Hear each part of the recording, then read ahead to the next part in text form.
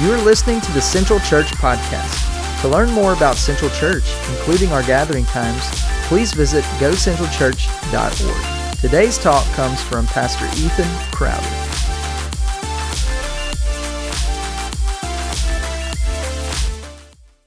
Well, good morning and happy Easter. It is good to see you today.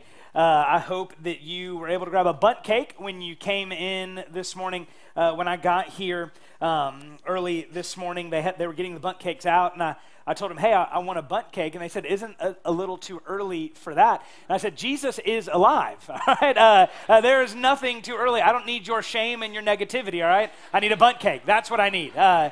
So in the first service, I had told them, hey, grab 2 bundt cakes. If no one gives you a hard time, tell them the pastor said you were allowed to. And they came to me, and they said, hey, you can't do that. We're running out of bundt cakes. And so in the second service, I said, all right, you can have 1 bundt cake per person. They just came to me and said, hey, you can't do that. I said, why not? They said, because we're out of bundt cakes. So I hope that you got your, I know, bearer of bad news on Good News Sunday, but I hope that you got a bundt cake. And if not, I want you to know that I'm glad that you are here. My name's Ethan. I get the great privilege of being the pastor here at Central. And so if this is your first time, or your first time in a long time, I want you to know that we're grateful you're here, and we hope that today is a great blessing for you. If you have a Bible, turn with me to 1 Corinthians 15. 1 Corinthians 15 is where we're going to be together this morning. And as you turn there, I want to ask you a question, maybe just by show of hands. How many of you still receive a newspaper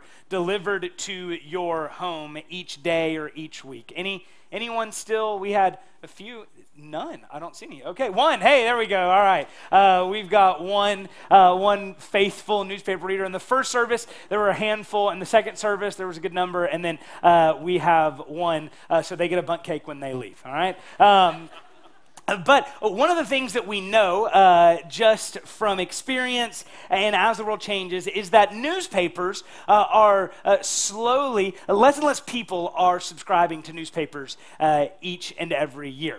People are deciding to get their news from different places and different outlets. In fact, as of last year, 48% of American adults said that they get their news through social media. So whether it be through Facebook or Twitter or whatever it may be, that's where they get their news. Now, there are reasons that this happens, and the number one reason is that people want to be able to curate the kind of news they receive. They want to decide what news they are going to get. They want to decide where they are going to get their news from, who they are going to listen to, and all of the rest. Now, for others, what we've also learned is that it's not that they simply want to curate where they're getting their news from. Instead, it's that they have decided that they just don't care about the news. They've decided that they don't want to know what's happening in the world, that if they are going to know what's happening in the world, then the way that's going to happen is they're going to have a neighbor or a friend or a family member or a coworker tell them. They've decided that if they're going to find out what's going on, then it's going to be by accident, not because they have been looking for it, because what they have come to the decision of is that all news or most news or a significant amount of news is bad news, and so they just don't want to hear it. They just don't want to deal with it. But what we know is that there are different pieces of news, there are different news stories that everyone needs to be aware of.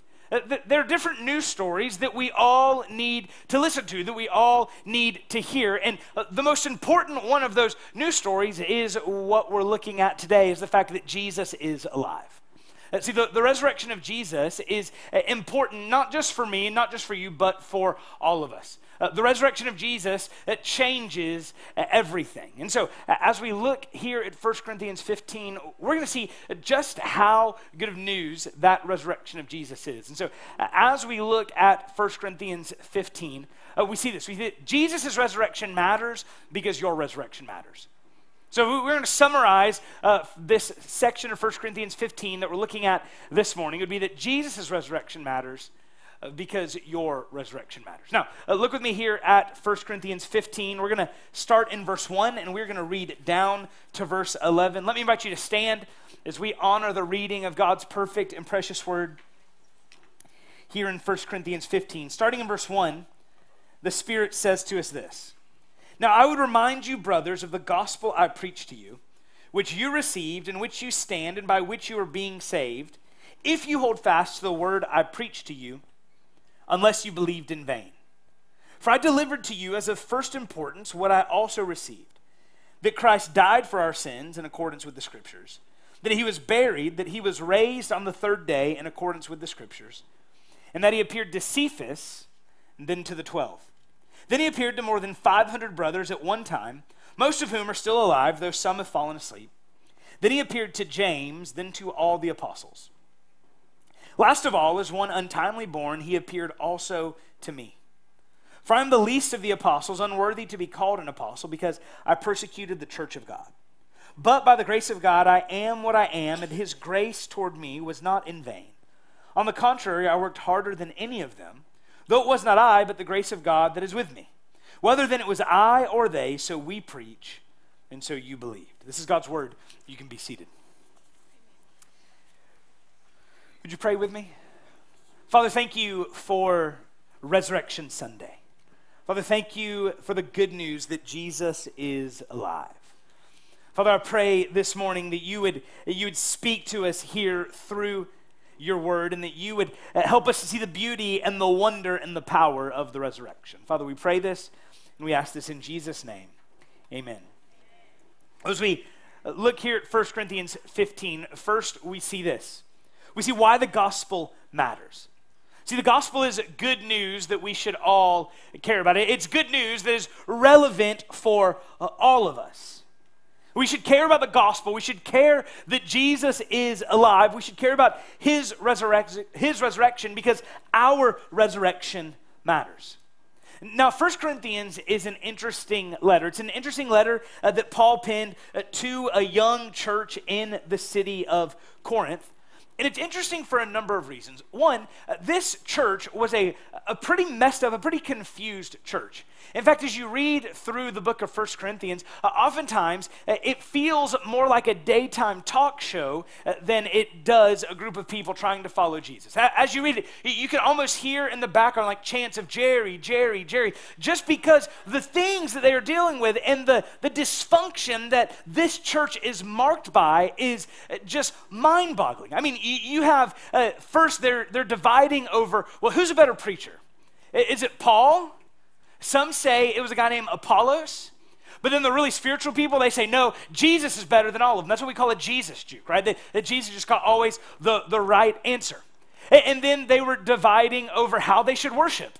Should they do this or should they do that? Should it look like this? Should it look like that? Should it feel like this? Should it feel like that? And then they started dividing over unity, and which sounds crazy, right?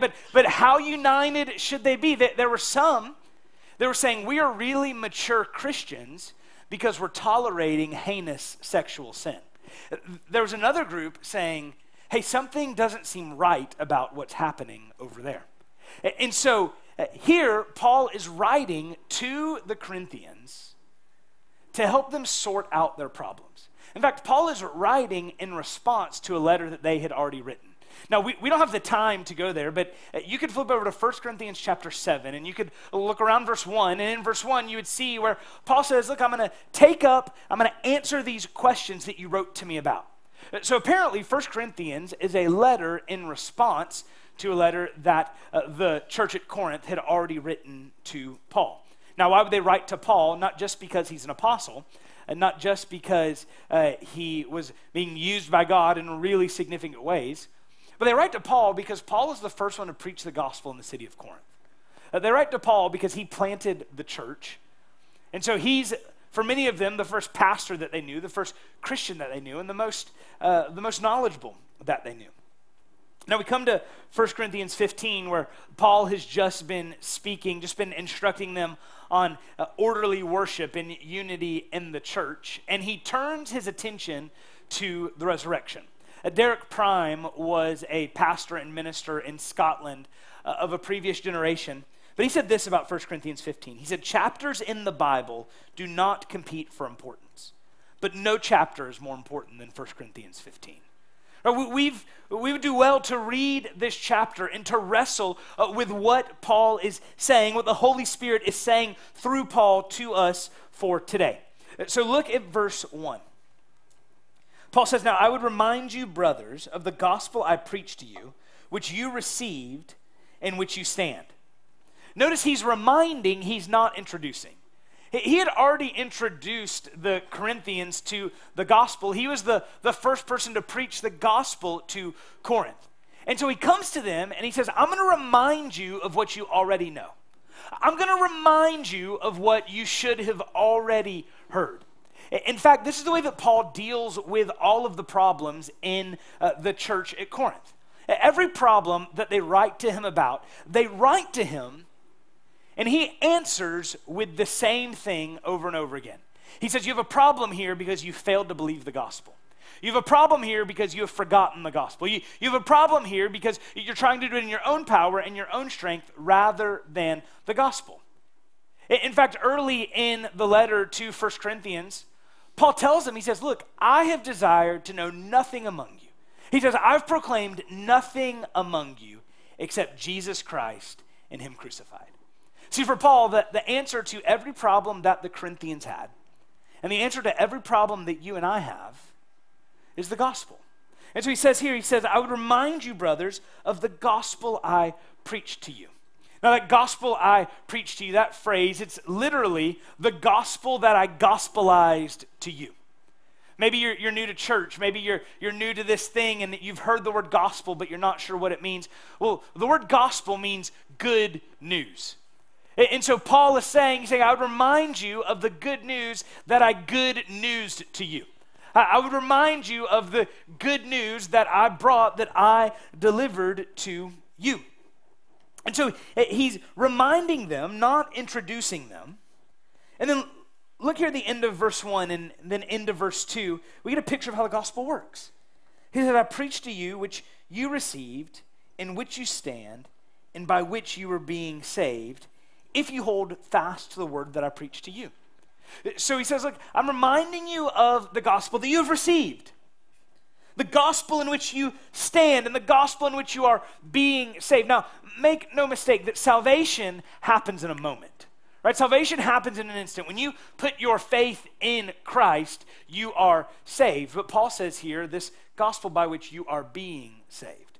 See, what he's saying there is that positionally, your position is, if you have trusted Christ, then you have been saved. You are saved. But progressively, you are being saved. The Bible word for this is sanctification. You're being sanctified. You're being made more like Christ. You're being conformed into the image of Jesus. And so he says, you have been saved, and now you're standing in it, and you are being saved. It's a picture of how the gospel works, that the gospel isn't something that we need once and then we move on from it. It's not something that's just kind of elementary and that we need to get into the deeper things, into the meatier things. No, the gospel is the source for strength and survival in the Christian life.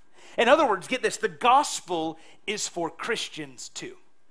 Rather, the gospel isn't just for people who are lost and who are separated from God. The gospel is for those who have been found as well. Sometimes maybe we think that the gospel is the ABCs of Christianity and we need something more. Well, the truth of the matter is that the gospel is the ABCs and the XYZ. Or the gospel is what we need, and because here's the thing, we forget the fundamentals, don't we? We forget the elementary things, and so here Paul is saying you need to be reminded of the gospel. But at the end of verse 2, he introduces this problem. He says, if you hold fast to the word I preached to you, unless you believed in vain. See, the danger here was not that the gospel might not save. The gospel is always powerful enough to save. The problem isn't even that their faith has run out. The problem is that some have believed in vain. It's not that they lost their faith, it's that they never had faith.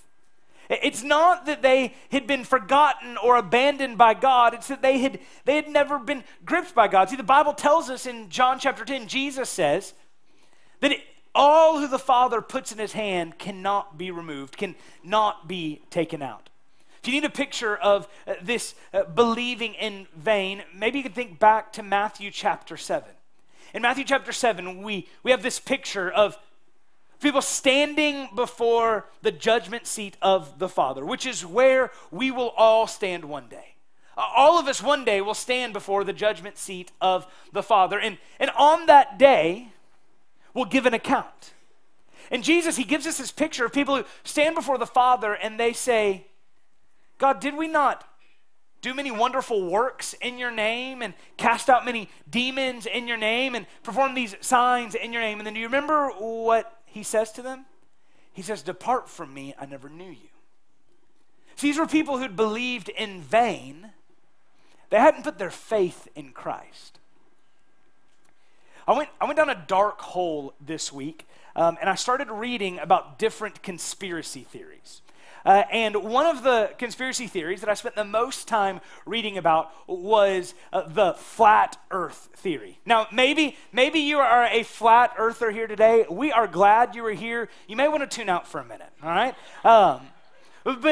But as I was reading about this flat earth theory, if you're not familiar with what this theory teaches, get this, that the earth is flat, right? And so I'm reading about this, and in the mid-2010s, this flat earth theory really picked up steam. But in 2020, there was a noticeable drop-off.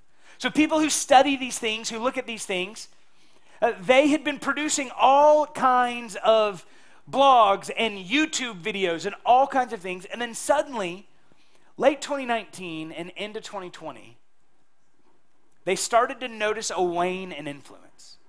They started to notice a drop in articles written and videos posted and whatever it may be. And so they started asking, well, why is this happening? Why does it seem to be slowing down? And there were a few different reasons, a few different things that they gave. One, they said because it was no longer new, and so it was no longer fresh, and it was no longer fun. But the most prominent reason that was given across several articles that I read was that people didn't really believe it in the first place. In other words, was that people had believed in vain. That they had been caught up in this frenzy, that they had friends tell them this, or coworkers, or family members, or whatever it was. They had watched some YouTube videos, and they had gotten really excited about it. But then eventually, they had just decided to move on because there was a new, better, more interesting theory to look at. There was a new, better, more interesting conspiracy to think about. They had believed in vain. This is what Paul is warning against here. He's saying, be careful that you have not believed in vain. That you didn't get swept up whenever I declared the gospel to you, and you started seeing the Lord work, and you started seeing all of these things, and so you started walking after that. See, I would imagine that the danger was that they had put their faith in what Jesus could give them rather than in Jesus. Right, that they had put their faith in all that Jesus was doing for other people, saying, I want some of that, but I don't want Jesus. I want those gifts, I want those blessings, I want those miracles, but I don't want him. And so Paul says, be careful. Be careful that you haven't believed in vain. See, throughout the New Testament, we see encouragements like this. We see the New Testament writers saying things like, make your calling and election sure. We see him say things like, work out your salvation with fear and trembling. And what they're saying there is to do the hard work that is heart work and to see, have you really believed? To pray and ask the Lord to show you, are you believing in vain? Or is your faith in Christ? Paul says that if you're holding fast to the gospel, even in the midst of struggle and heartache and turmoil and all of those things, if you're holding fast to the gospel, then your faith is in Christ. But to beware that you aren't believing in vain. And so we see in these first two verses why the gospel matters. Next we see this, what the gospel is. We see what the gospel is. See, getting the gospel right is essential because eternity is long. one of the greatest movies to ever be made is the movie The Sandlot. I mean, you can disagree with me, but you would be wrong, all right? And I love the way that Squints in The Sandlot, he describes eternity. He says it is forever. Right? It's forever. See, eternity is far too long to get the gospel wrong. Because eternity is eternity, we must get the gospel right. In verse 3, Paul, he begins to give us this explanation of the gospel. Look at verse 3. He says, "For I delivered to you as of first importance." And notice he says, "I delivered it." He's reminding them, I was the person to preach it to you. I'm the one who brought it to you. And then notice how he talks about the gospel. He says, "I delivered it to you as of first importance." The most important thing that I could give you, the most important thing that I could tell you, it was the gospel. When he says first importance, he's not talking about chronologically. He's not saying the first important thing that I delivered to you and the second important thing and the third important thing. No, he's saying the most important thing that I delivered to you.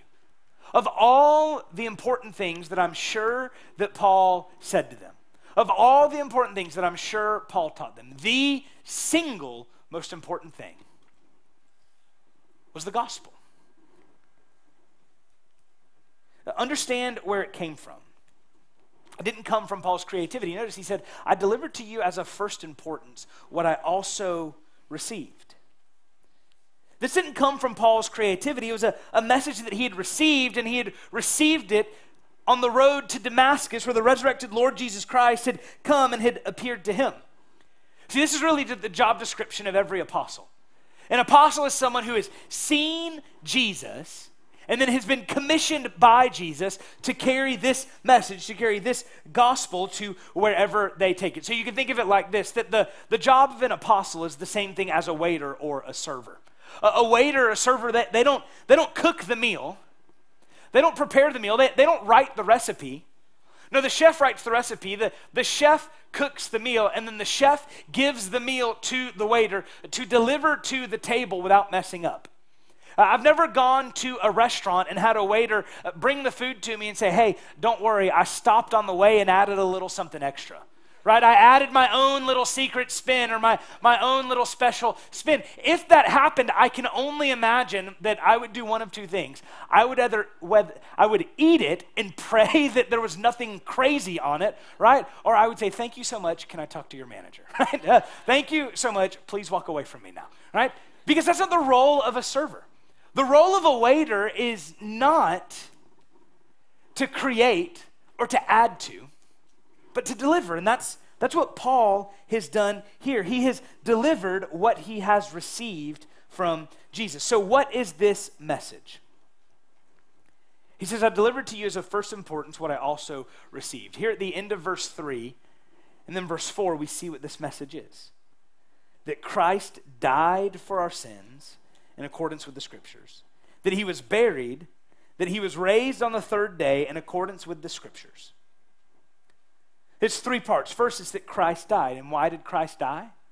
Well, he died for our sins. He endured the wrath that we deserved on the cross. And he did this in accordance with the scriptures to fulfill God's plan. See, understand that on the cross, Jesus became our sin. On the cross, Jesus became everything that separates us from God, everything that separates us from heaven, everything that sends us to hell. Jesus became that. And on the cross, God poured out his wrath for our sin on Jesus. This is why we make such a big deal about the cross, right? This is why we have a cross on the stage behind me right now. It's because on the cross, Jesus paid the penalty that our sin deserves. And understand, the death on the cross was a terrible death. If a first century Roman citizen were to walk into this room today and were to see that we have a cross on our stage, they would start to ask questions. It would be very similar as if we walked into an auditorium and saw an electric chair on the stage. Right? The cross was a symbol for execution. The cross was a symbol for torture and for torment. And yet for us, because Jesus died, it's a symbol of hope. See, Paul says here that the first part of the gospel is that Christ died. The second part is that Jesus was buried. He was buried because he was dead. He didn't almost die. He didn't kind of die. He was dead. He died. And one of the things that I love is that the New Testament authors go through the pains to make sure that we understand that Jesus was buried in a borrowed tomb. He was buried in a borrowed tomb because Jesus is the only person to die and to give the tomb back. Right? He borrowed the tomb because he wasn't going to need it for long. I haven't looked into this, but I would imagine there's not a whole lot of like casket rental services, right? Like I'm just going to need it for a little bit and then I'll give it back, right? I'm not going to be here long. You can have it. No, because we understand that when someone's buried, they're buried because they're dead. Jesus was buried because he was dead, but he doesn't stay dead. He doesn't stay there. And the third part of the gospel is that Jesus rose from the grave on the third day in accordance with the scriptures. There was nothing about the gospel that should have been shocking to the disciples. Because if they read the Old Testament well, and if they listened to Jesus teach, then they knew that this was always God's plan. It was always God's plan that his son would come and would die. This is why we have the Passover lamb. This is why we have sacrifices made in the Old Testament. They're pointing us towards the final sacrifice, Jesus the Christ, that would be offered. It says that he rose on the third day in accordance with the scriptures, that he was raised. That word raised, the way that it's written, it carries with this idea that he rose from the grave and that he is still risen. So it's not that Jesus rose from the grave, did some things, and then went back to the grave. He didn't walk out and then go back and lay down. No, Jesus got up, walked out of the grave, was on the earth for 40 days, and then he ascended to the right hand of the Father, where he is even now interceding for you and me. And he tells us that it was better for him to leave than to stay, because when Jesus left, he would send the Helper. He would send his Holy Spirit to live inside, to dwell inside of us. Jesus lived, he died, he was buried, and he rose from the grave. That's the gospel in a nutshell. In fact, scholars believe that this was probably a creed that was recited by the early church every time they gathered together to remind them of who they were, to remind them of why they were there, to remind them of what had happened. Now, Paul says, look, don't just take my word for it that Jesus was raised from the grave. No, he gives some proof for the resurrection. Look at verse 5. It says, in that he appeared to Cephas and then to the 12. Then he appeared to more than 500 brothers at one time, most of whom are still alive, though some have fallen asleep. Then he appeared to James, then to all of the apostles. It's as if Paul is saying, look, you don't have to take my word for it. Listen to these other Christians. Listen to these other eyewitnesses. He says he appeared to Cephas. Cephas is the Aramaic name for Peter. Then he appeared to the 12. Then he appeared to more than 500. And he takes pains to be accurate. He says, look, many of them are still alive, but some have died. He says, you don't have to just listen to me. Go and ask these others. You know, I think sometimes we think that it was easy for them to believe the resurrection in the early church. That in the ancient world, it was easy for them to believe because they didn't have what we have, right? We have electricity. We have contact lenses. We have deodorant, right? We know what bacteria is. We have science. They didn't have any of that. Obviously, they believed in a resurrection. Well, see, that's what C.S. Lewis calls chronological snobbery. That we would think that because we are who we are smarter than every generation that has come before. That we're smarter than every people that has come before. We're smarter than everyone who's come before because we have all of these things. But see, the resurrection was just as difficult to believe then as it was now. And so Paul says, go and talk to the eyewitnesses. You know, I'd say, well, Ethan, we don't have eyewitnesses. Who can I talk to? Right? If these eyewitnesses are all dead, how can I know that the resurrection is real? That the resurrection happened? Well, I think that there's many ways that we can have great confidence that the resurrection is indeed a historical event, a fact. Now, let me just give you three. The first one is this, is that the accounts of the resurrection are far too problematic to be false. Here's what I mean by that. The way that the gospel writers record the resurrection happening, the first people to find that Jesus is risen were women. Now, in the ancient world, women couldn't testify in a court of law. In the ancient world, women couldn't speak up on their own behalf. In the ancient world, you would never give credence or back up your story by saying, hey, go talk to these ladies.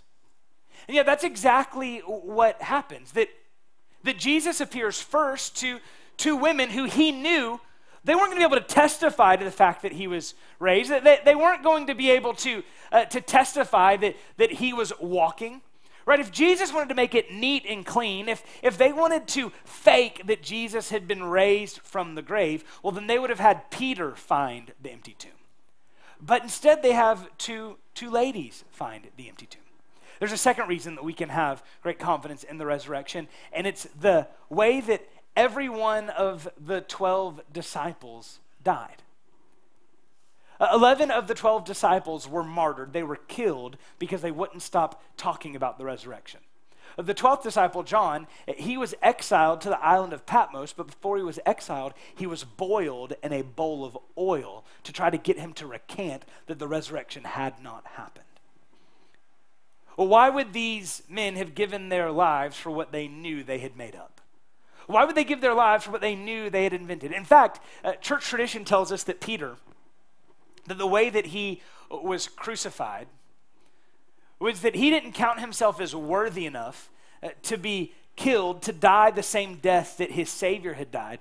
So Peter was crucified, but he was crucified upside down. He was crucified because he knew that he was not worthy to die the death that Jesus had died. Why would Peter go through the pains to make his death worse if he knew that he was telling a lie?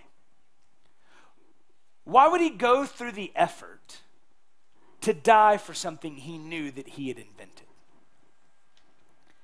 There's another reason that we can have great confidence in the resurrection, and it's this: the explosive growth of the early church. I said, well, Ethan, how does that explain anything? I was reading in my quiet time this morning.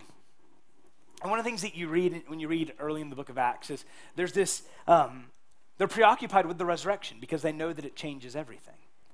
And the book of Acts tells us about these others who had come and who had tried to fake that they were Messiah, that they were God's son. And they all ended up being stamped out, except for Jesus. Right? That Jesus' followers, they see that he is alive, and then what do next? They begin telling everyone they can. And the gospel begins spreading, and it begins moving, and it keeps going and going and going to the point that 2,000 years later, you and I are here in this room celebrating the fact that Jesus is alive because we know from what they had said. Right? We know because they had seen it. And so the church grows, the church explodes, because these people had seen the resurrected Jesus, and they couldn't stop talking about who he is and what he had done. See, here in 1 Corinthians 15, we see why the gospel matters. We see what the gospel is. And finally, we see this, what the gospel does. See, the gospel works. The gospel is not a self-improvement plan. It's not 8 steps to your next best life. It's not 7 steps to have your best life now or to do this or to do that. No, the gospel changes you simply because that's what Jesus does. Jesus changes people. This is why you should care about the resurrection. See, Jesus' resurrection matters because your resurrection matters. Now, Paul uses himself to show that the gospel works. He holds himself up as an example. To say, look, you need proof that the gospel works? Listen to this. So look at verse 8. He says, last of all, as one untimely born, he appeared also to me. He says, last of all, he's talking there about his late conversion compared to the other apostles. Paul was saved years after the others. He says as one untimely born, he was saved late, and as such, he was the last apostle to see Christ.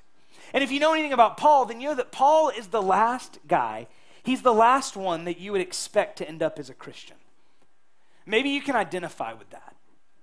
Maybe you can identify with Paul. Maybe the people who know your past, maybe you're the last person that they would ever expect to be a Christian. Maybe the people who you went to high school with, or that you went to college with, or that you worked with, maybe the last place they would expect to find you is in a church on a Sunday morning. Maybe that's even the case for people you work with now. Maybe you have found yourself here in this room because someone told you that if you come to church with them today, then you can eat ham later, right? You can have some macaroni and cheese. You can have some of grandma's deviled eggs. You can have carrot cake, whatever it is. Right? Maybe you came just because of what's on the other side. And you think, there's no way that God could save me. There's no way that God could use me. There's no way that God could do anything with me. Well, here's the thing. I know that God can save you because God saved Paul. But more than that, I know that God can save you because God saved me. I can say with Paul, I'm the chief of sinners. And yet God's grace worked in my life just as it worked in Paul's life and just as it can work in your life. In verse 9, Paul gives us a glimpse of who he was before coming to Christ. Look at verse 9. He says, I'm the least of the apostles, unworthy to be called an apostle because I persecuted the church of God. Now, when Paul says that he persecuted the church of God, let me tell you what he's not saying. He's not saying that he was kind of mean to some Christians. He's not saying that he picketed and protested on the sidewalk in front of the building. He's not saying that he would stand outside and say, hey, y'all aren't very smart. Hey, you're not very nice. Hey, whatever it is. No, when Paul says that he persecuted the church, what he means is that he would ransack homes and divide families and send mothers and fathers and husbands and wives to prison where they awaited their execution. Listen to Acts chapter 3, verse 8. But Saul was ravaging the church, and entering house after house, he dragged off men and women and committed them to prison. Paul wasn't the guy that was knocking on the door and saying, hey, are there Christians in here? Paul was the guy that was kicking the door in, going in, not asking questions, and dragging men and women to prison where they waited to die. In 2015, some pictures came out. There were screen grabs from a video that really kind of shocked the world. In 2015, there were 21 Egyptian Christians who were beheaded by ISIS because they took the name of Christ. One of the pictures that went viral coming out of that was a picture of these Christians lined up. We have it here for you. These Christians are lined up with their executioners standing behind them, and those executioners standing behind them, in just a few minutes, they would behead every one of them. Now, as we look at this picture, we can feel just the weight and the pain and the evil that is there. And maybe we might imagine Paul as one of the guys in black standing behind one of the guys in orange, but that's not where Paul would have been. Paul was the guy in the middle. He's the guy in the middle that's not dressed like any of the guys in the black or any of the guys in the orange. He's the guy doing the talking. He's the guy saying that if you don't stop talking about Jesus, we're going to kill you just like we're about to kill them. He's the guy that would say, all right, when you're ready, cut their heads off. But Paul wasn't just a guy that had done some bad things and kind of lost his way. Paul was a murderer. He was a murderer who murdered Christians. He was a murderer who came after God's people because he wanted to silence God's mouth. And instead, what he found was a God who was gracious. What he found was a God who did not require him to die, but instead put his son to death for him. See, here in verse 9, we get this picture. He says, I'm unworthy to be called an apostle. I'm the least of the apostles. He feels reveals that there is nothing good in him. And then in verse 10, we have the best word, the greatest word in the Bible, but. But by the grace of God, I am what I am. And his grace toward me was not in vain. On the contrary, I worked harder than any of them, though it was not I, but the grace of God that is with me. See, here, Paul's unworthiness is met with God's grace. He's an apostle, he's a believer simply because of God's grace and not because of anything else. There wasn't anything that Paul had done to earn salvation. In fact, if we were to line up Paul's life, it would make complete sense that, hey, he doesn't get to heaven, right? He gets punishment. And yet instead, he gets grace. And what does this produce in him? It produces gratitude. He says, I worked harder than any of them. Now, this work that he's talking about there, this isn't a work of salvation. This is a work of ministry.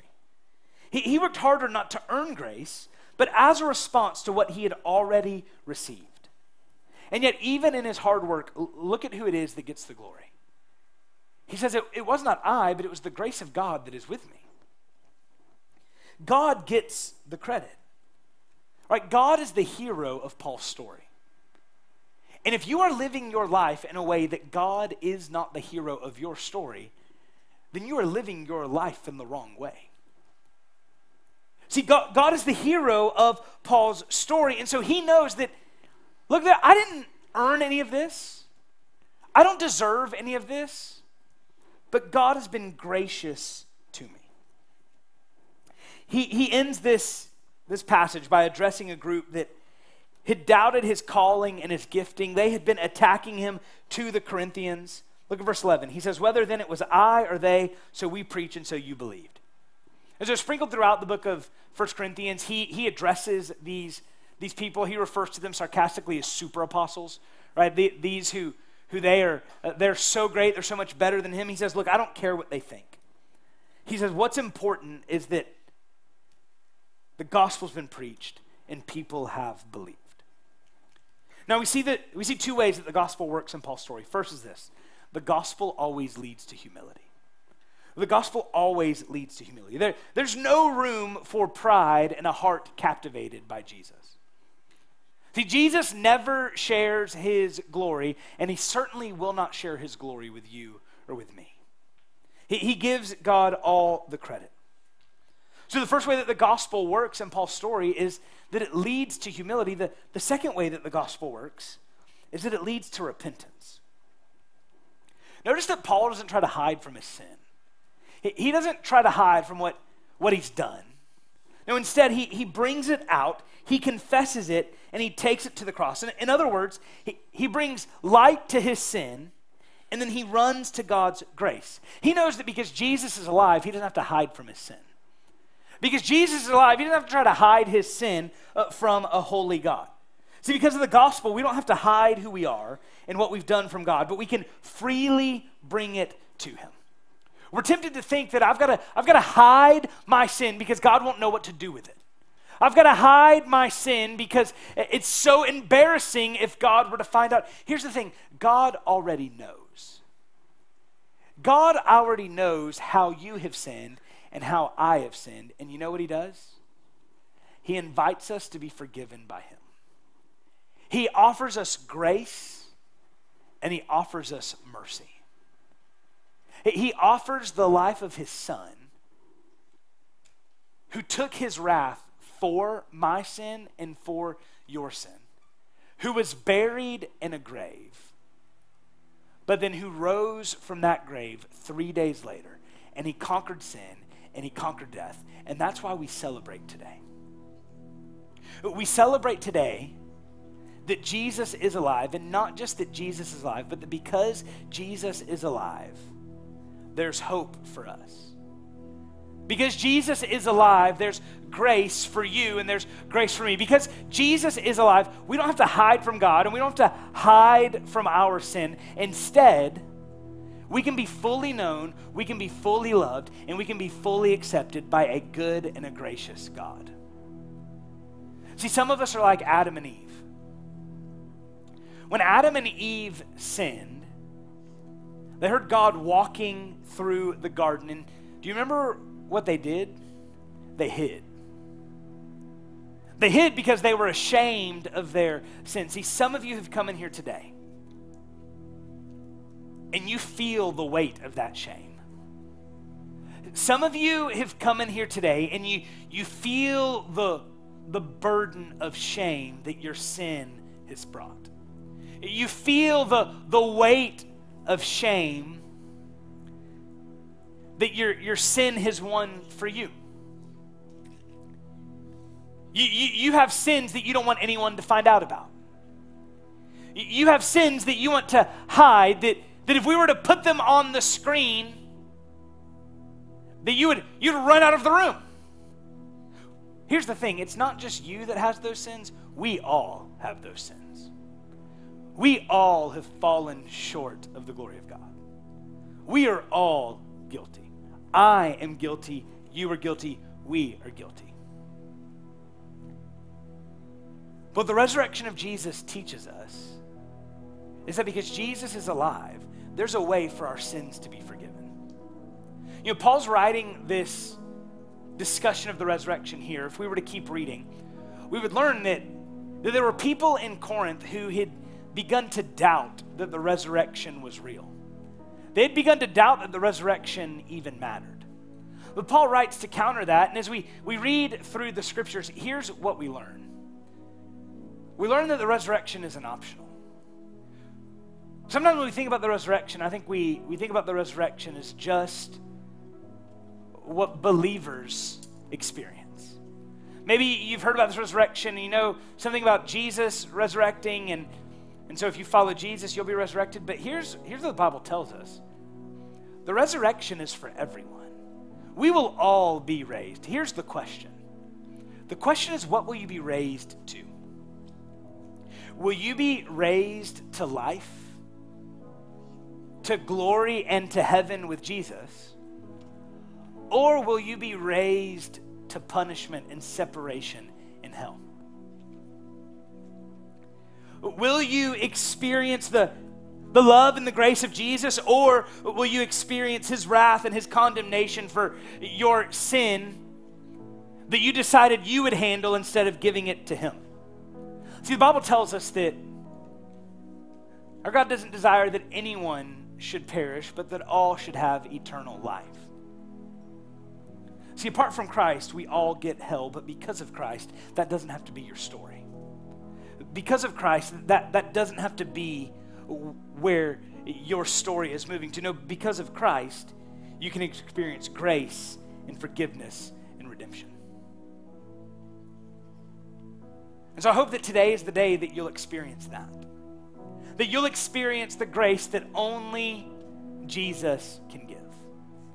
That you'll experience freedom from your sin, freedom from your shame, and you'll experience the freedom of life with a God who loves you and who cares for you. In just a minute, I'm going to pray and we're going to sing. And as we sing, there will be people down front. You'll see them with lanyards or green shirts. And they're here just to pray with you and to talk with you. Maybe set up a time for you to have a conversation later offline about what does it mean to follow Jesus. Maybe you'd say, Ethan, you've talked about Jesus. Man, I need to trust him. I need Jesus. Well, as we sing, I hope you'll come and you'll talk to one of these down here because they're waiting for you. That's why they are here. They're here to talk with you. They're here to pray with you. They're here to celebrate with you that Jesus is alive, and that because Jesus is alive, he can make you alive as well. Maybe say, Ethan, I just need to come and confess my sin. Man, I've trusted Christ. I know that I'm a believer, but my sin has been weighing heavy on me, and I just need someone to pray with me. I need someone to give me an assurance of pardon. An assurance that Jesus has died and Jesus has been raised. And because of that, there's freedom and there's forgiveness. Would you pray with me? Lord, thank you for today. Thank you for your grace and your mercy. Father, thank you for your goodness. Lord, thank you that Jesus is alive, that we're here celebrating the fact that we have a God who is alive. Not only is he alive, but we have a God who came and who lived among us, who died for us, who was buried with us, and who brings a resurrection to us. And so, Father, I pray that if we haven't experienced that resurrection power, that saving power that forgives us of our sin and makes us alive with Jesus, God, I pray that today would be the day. Now, as you keep praying with your heads bowed and your eyes closed, you might be saying, Ethan, I'm the one that needs to trust Christ today. I'm the one that needs to follow Jesus today. But I don't know how to do it. What do I do? Well, here's what I want you to know, that it's not about some kind of magical prayer. It's not about some special thing that you say. It's really about the posture of your heart. It's really about the brokenness of your heart. But oftentimes, the way that we express the reality of our heart is through prayer. And so maybe you need to pray something like this. God, I know that I'm a sinner. And God, I know that I need a Savior. God, I know that Jesus is that Savior. And so, God, I'm praying that Jesus would save me, that he would forgive me. Lord, help me to turn from my sin and help me to trust in you. Now, if you prayed that prayer, if you prayed something like it, man, we want to know, we want to celebrate with you. We want to help you take your next step, help you follow Jesus. So I hope that as we sing, that you'll come and you'll let us rejoice with you. You'll let us pray with you. You'll let us encourage you. Don't wait to trust Jesus. Father, we pray and we ask you now that you would do what only you can do, that you would apply your word and your gospel to our hearts. It's in Jesus' name we pray. Amen.